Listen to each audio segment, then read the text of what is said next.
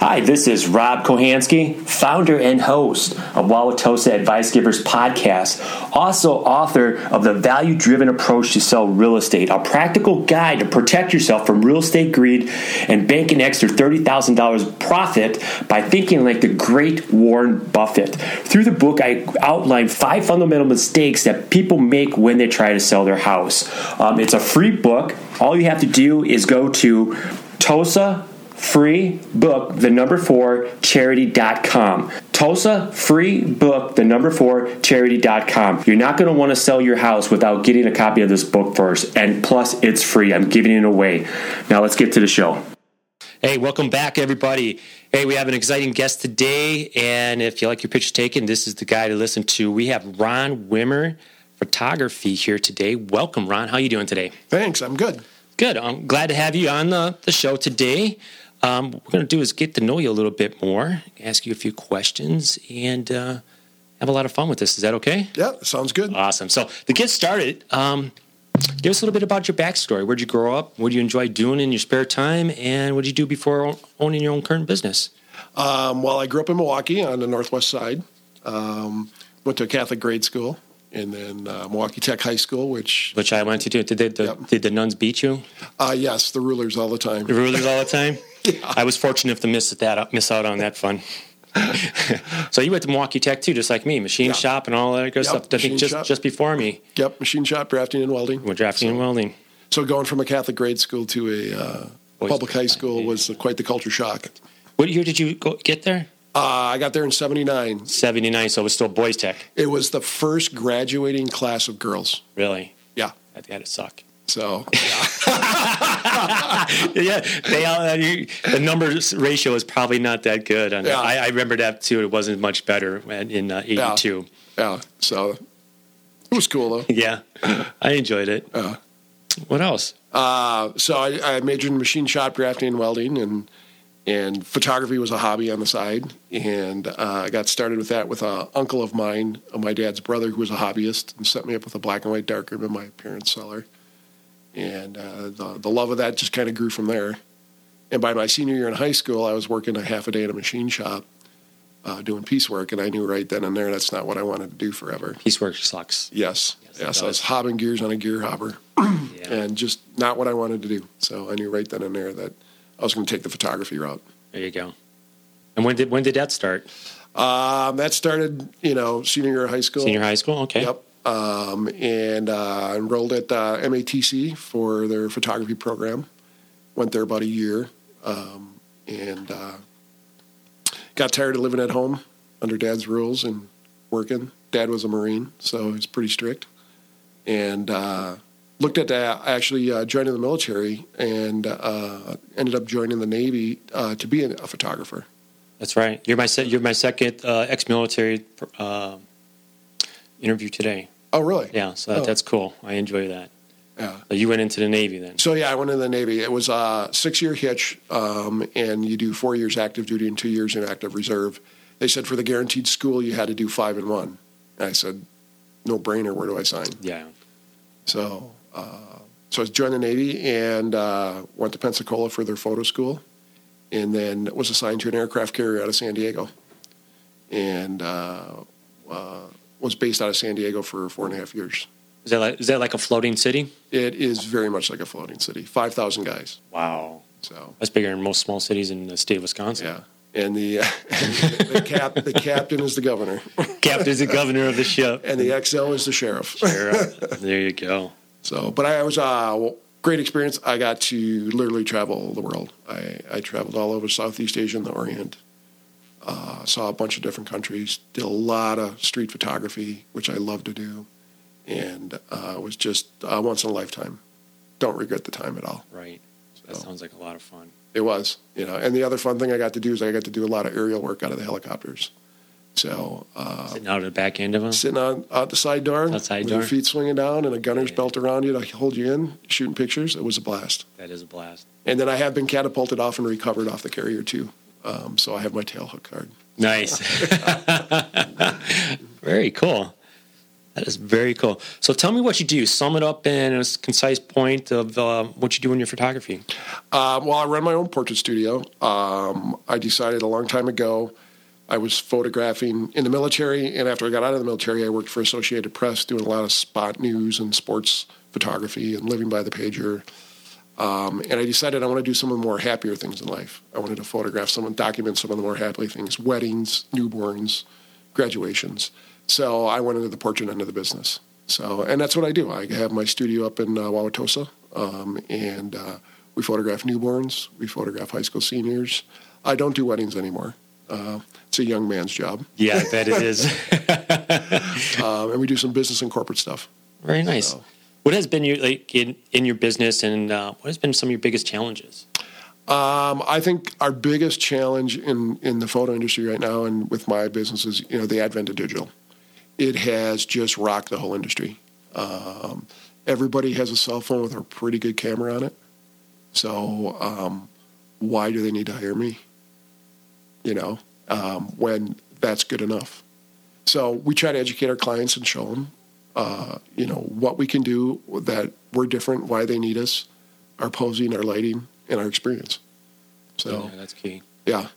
So it's really turned the industry upside down, and it's just some really amazing stuff. I mean, I started out in film, and if you told me I could put 1,000 images on something the size of my thumbnail, I would have asked what you're smoking. Exactly. mean, the technology is just unbelievable. Yeah. Crazy. Yeah, but it seems like you're doing well with it, though. Yeah. We've been, our location now, we've been there 16 years, and I've been in business for myself for 22. So. Nice. But I'm not that old. Right. If you could go back in time to start your business career over, what advice would you give to your younger self? I would say take your business and marketing classes. You can be the world's greatest artist. You can do amazing work. But if you can't market it and sell it and make a living off of it, hence the starving artist syndrome. Yeah. So I would stress that to any newcomer, Right. As an expert in your field, what are 3 to 5 things that an average person should know about your field? There was a time I was aboard ship. We pulled into Singapore, and I was assigned to go photograph some of the sailors who were going to a refugee camp and document the help that they were doing there. And it was really earth-shattering to me as a 20-year-old kid from the Midwest, just how lucky I was. You saw a lot of third world countries over there, people they're in the refugee camp who've lost everything, families, their country, they don't know where they're going to end up. And just to be so thankful for who I was and where I was and where I was born, it was a very eye-opening experience for a little kid, 20-year-old kid out of the Midwest. I couldn't even imagine. It's just, you really appreciate where you're from. So, and then the funny thing happened in there as well as I had this little Oriental guy came up to me and asked me if I had a smoke. And I said, I don't smoke. And then he grabbed my arm around my bicep and he squeezed it. He says, "You big like John Wayne." Oh, wow. So that was pretty funny. That was pretty funny. Nice. That's and then good. One other story, I was with another photographer friend. We were in Korea, and we were shooting in an open-air market, which was really interesting to photograph. People selling raw shrimp and sides of beef. And I thought I was far enough away and put the camera up and photographed these two old ladies with their big baskets of stuff out in front of them. And the one lady leaned over to the other and whispered in her ear, and she pointed at me and my buddy, and they both got up with meat cleavers and chased me and my buddy a whole city block, screaming at us. For taking pictures? For taking pictures of them. Yeah. So I didn't think they could run that fast. Oh, yeah, I bet. So that was a really interesting, should have asked. I thought I was far enough away they wouldn't have saw me, and usually I do ask, but the one time you don't. At least they didn't get you. Yeah. Get to know you a little bit better. Are there any day-to-day practices that you have that contribute to your success and happiness? Something maybe you do every morning, every day, every week? A cup of coffee. Cup of coffee? Hey, that's the way to start out a morning. I think one of the things that I do is I try to have a to-do list. It's constantly a running list, a to-do list. Cross it off as you accomplish it. Redo it the night before you go to bed, and this is what your game plan is for the next day. And that's really helped to stay on track and stay focused. Stays focused on what your task at hand and get it done. Yep. Nice. And then learn how to prioritize those. So your to-do list could be 20, 30 things, but what are the top 5 you need to get done that day? Right. Yeah. So that's a technique I learned. I don't know where, one of the business books I've read. I try and do that too, and I try and take the hardest task of the day and get those done first in the morning.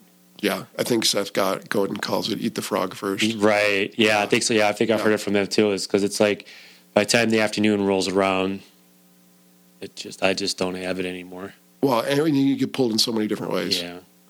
I get those tough tasks done early in the morning. So at the end of the day, if I need to, yeah, on a day like today, go sit out in the sun and have a beer. And then the other thing that I've kind of put into practice is with my emails is I don't remember who said it, but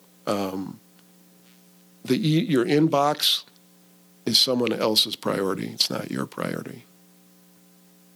So I kind of approach it that way now is, you get an inbox, you get something, you don't have to jump on it right away. No. Because if it's not a priority. So you really learn how to prioritize that.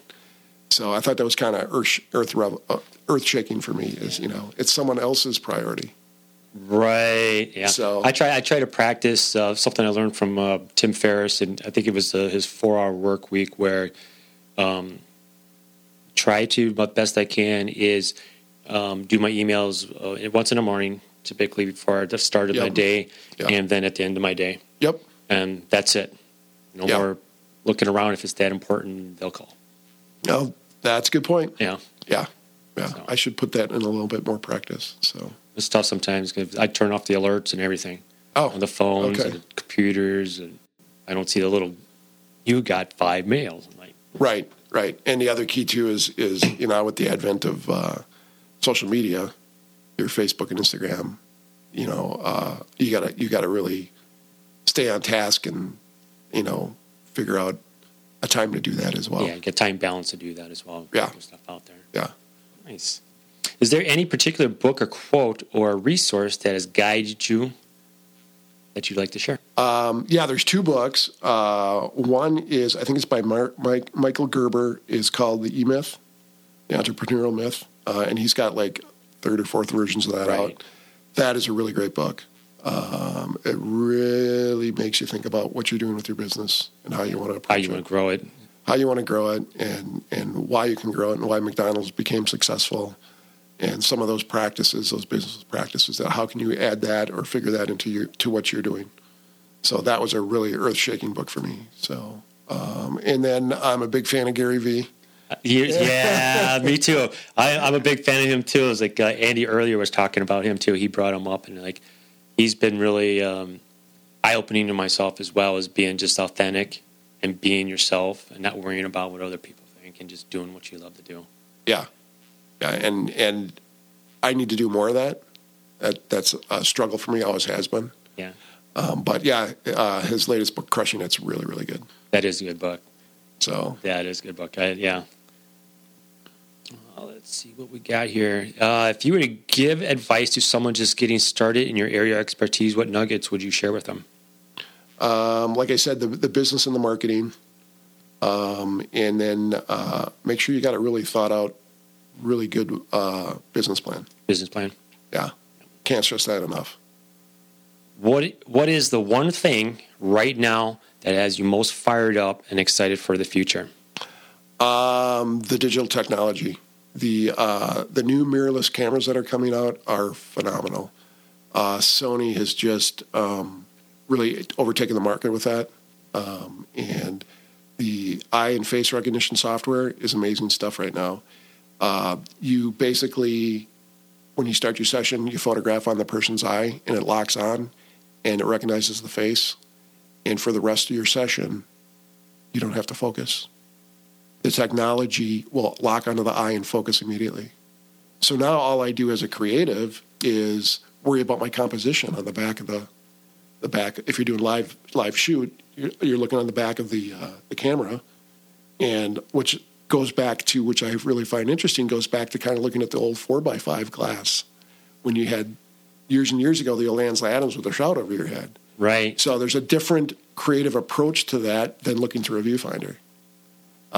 And all you have to do is worry about your composition because it's going to be in focus and sharp every time. The technology is amazing. That is so cool. That combined with they're starting to do 6,000K video. Wow. Which... It just blows my mind. I mean, the 4K right now is just so good. Right. Yeah. Yeah. And they have to pare that down right now out of those cameras so they can run it on 4K because the technology isn't out there for everybody. So those two things I think are incredible. And we're seeing a lot of marriage of video and still photography together. And I'm just excited about what kind of products, how we're going to apply that to our clients. Well, that's cool. To give them that thing that they can't get anywhere else. Well, I'm excited to see some of it as that comes out. Yeah, yeah. So now's the time that you get to ask me one question, and then we're going to move over to some rapid-fire questions, and then we're going to wrap it up from there. One question. One question. Could be anything. All right. Okay, so since you were a tech alum... Oh, no. Who was your favorite instructor? What was his name? That short, little, skinny guy. Was it Pierce? No. He was a freshman. Machine shop? Yeah, machine shop. He wore the overcoat. He must have been maybe 5 feet tall, 5.5 feet tall. Older guy? Yeah. Oh, I think I know who you're talking about. Do you know what you're talking about? He usually taught freshman or sophomore class. He was probably my favorite. He was fun. He would make sure that we got our work done, but at least he let us have some fun at the same time too. Because if you remember walking, it was in front of the building. You had the bathroom right there, and it was a pretty big bathroom. Yeah. Yep. And we'd go back in there and play cribbage and hang out, smoke cigarettes, and he'd come in there and yell at us and shit and be like, "Hey, get back out here. Your work's not done." So instead of being out there, he let us every once in a while go out there, hang out, play cribbage, smoke cigarettes. So I mean, I can't remember his name. I want to say it was Pierce, but I could be wrong. But he's an old skinny dude. I know who you're talking about. Yeah. I know exactly who you're talking about. Dark hair and kind of like that. Yeah. I don't know the name. I can picture him and everything like that, but I don't. We used to play in the cafeteria in the morning. We used to play Sheepshead. Sheepshead, yeah. With some of the teachers. Okay. Peachlow. Do you remember Miss Peachlow? No. English teacher? Miss Peach? Yeah, English teacher. Yes, I do. And I'm trying to remember a couple of other instructors. And you weren't allowed to bet, but we kept a tally sheet and everybody paid up at the end of the week. Wow. 5, 10, 15, double on the bump.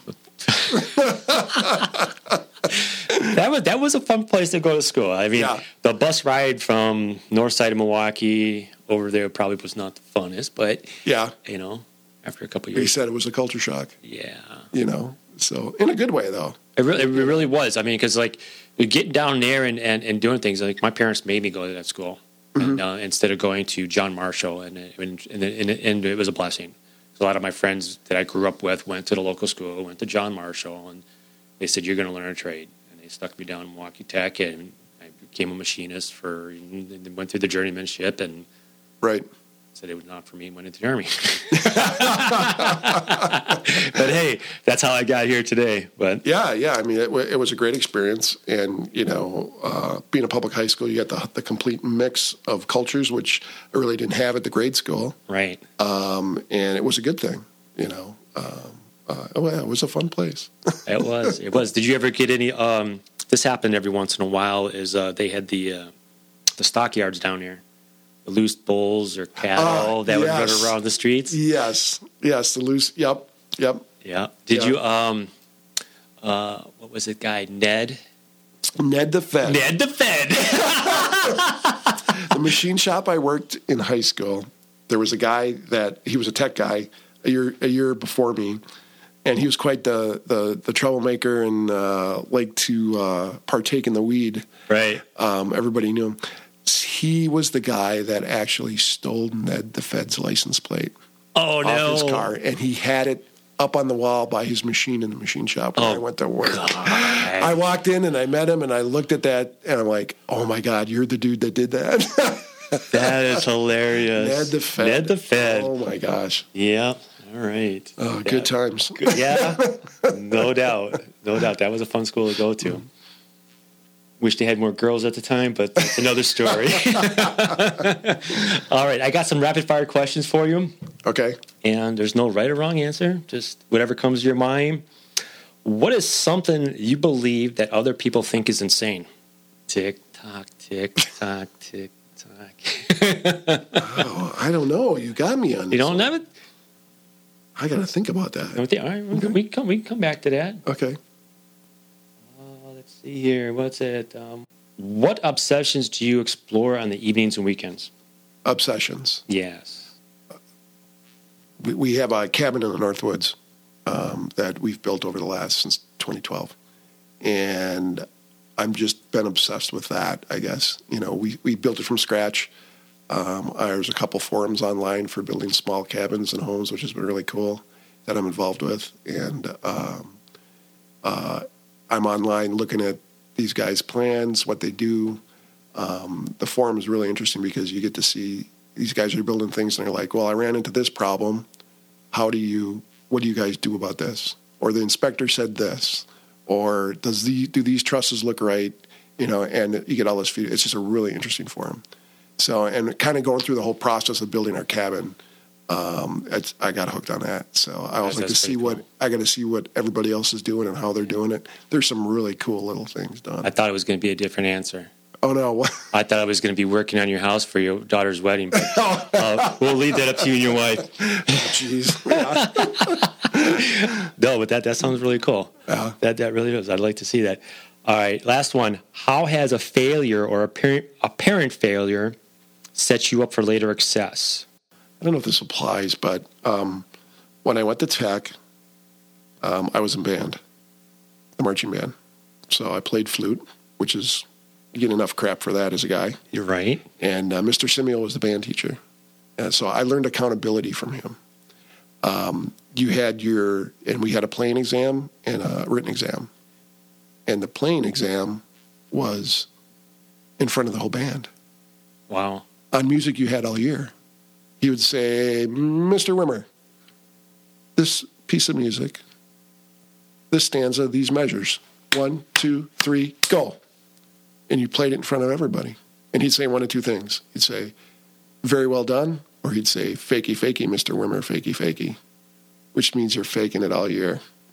So he knew right then. So I learned accountability really quick. Wow, that's a good practice right there. Yeah. I mean, you were terrified because it was a 2-day process. You never know what day you were going to be called. And it was in front of anybody. So you learned accountability. So I learned that. And now later in life, studying under Gary Vee, do the work. Do the work. Do the work. Do the work. Do the work. So that would be my... Do the work. Did you ever read the book? There's a book. Do the work. No. It's not by Gary Vee. No. It's a different book, and it's similar to that. But yeah, do the work. I mean, you can go out there and do what you want. I'm not as crazy as Gary Vee and working 20, 30 hours a day or whatever he does. Right. But, do what you got to do and still enjoy life. And yeah. The other book I read that's really good is by Stephen Pressfield. It's called The War of Art. The War of Art. And it's all about doing your art, doing what you do. If you're a writer, a photographer, a painter, and everything that goes along with that goes in your head. He has chapters in it on resistance and what resistance looks like and how resistance plays against you and how the middle of the day resistance pops up and you're like, well, it's 2:00. I think I'll just look at my email or my Facebook. And then it's 5:00. Well, then I'm done for the day. I might as well hang it up. So, and how you can overcome resistance and what it looks like. Really, really interesting. It's about doing the work and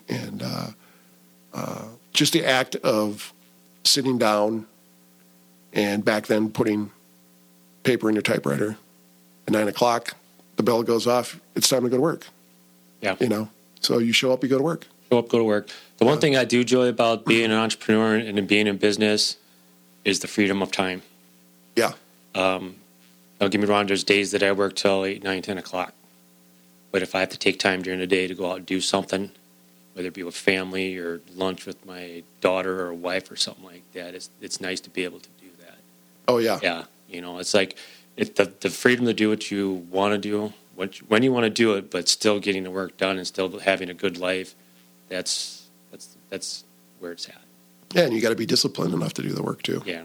I mean, there's days, I'm working 7 days a week. It's not 12 hours a day, 7 days a week. But if I got to get up on a Sunday and do something, you get up on a Sunday and do it. Right, because it's the bottom line. Right. The buck stops here, they say. Yeah, the buck stops here, and you don't have a boss or a CEO behind you going, hey, Kohanski, is that work done? And it's like, it's not there. You have to do it. I don't have, call forwarding on my email for when I'm out of the office.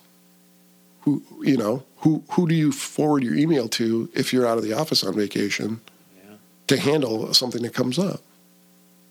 My wife goes on vacation or friends go on vacation and they leave a voicemail saying, oh, my associate, Joe Blow, will handle this. You don't have that running your own business. No. You know that. So, yeah, you're always on call. You're always on call. Yeah. But, that's why we got into it. Well, yeah. We knew what it was. Yeah, you knew it. And then, eventually, get in the book in the email, you get someone in there, an assistant or someone to help you out that when you aren't there, you can take care of that kind of stuff. That's something I'm working on for this year. Okay. At the end of the year, get a producer, get some people in here part-time, and then slowly bring them in. Right. They have those types of things. Very cool. I appreciate you being on here, Ron. Any ask or request for the audience and any last parting words? Also, we want to know how people can get a hold of you, either your website, their phone numbers, however you want to get it. Okay. All right.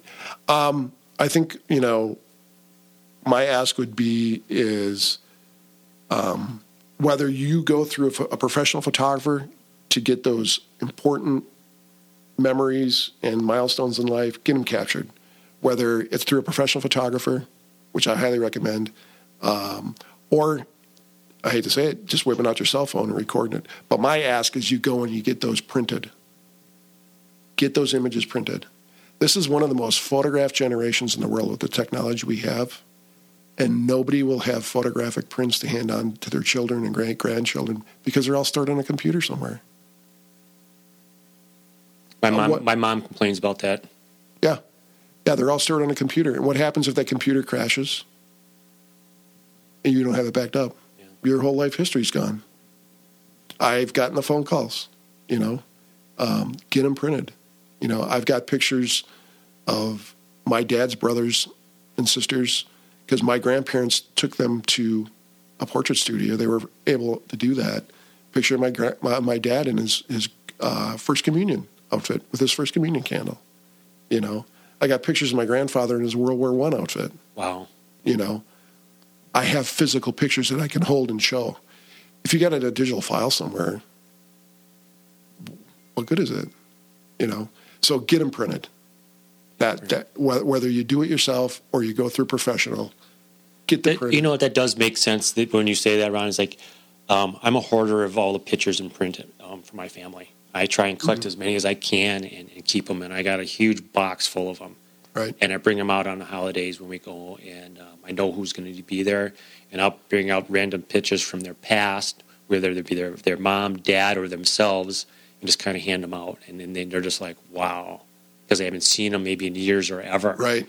And then I get that back, and I'm like, if you want copies, you get copies, but these are mine. Right. Yeah. But yeah, I understand what you're saying with that. Yeah, along with that, 3 years ago when my dad passed, we brought all the family pictures over to my house. We grabbed my brother and my brothers and my sister and my mom, and we had 2 big crates of photos to go through for the picture boards.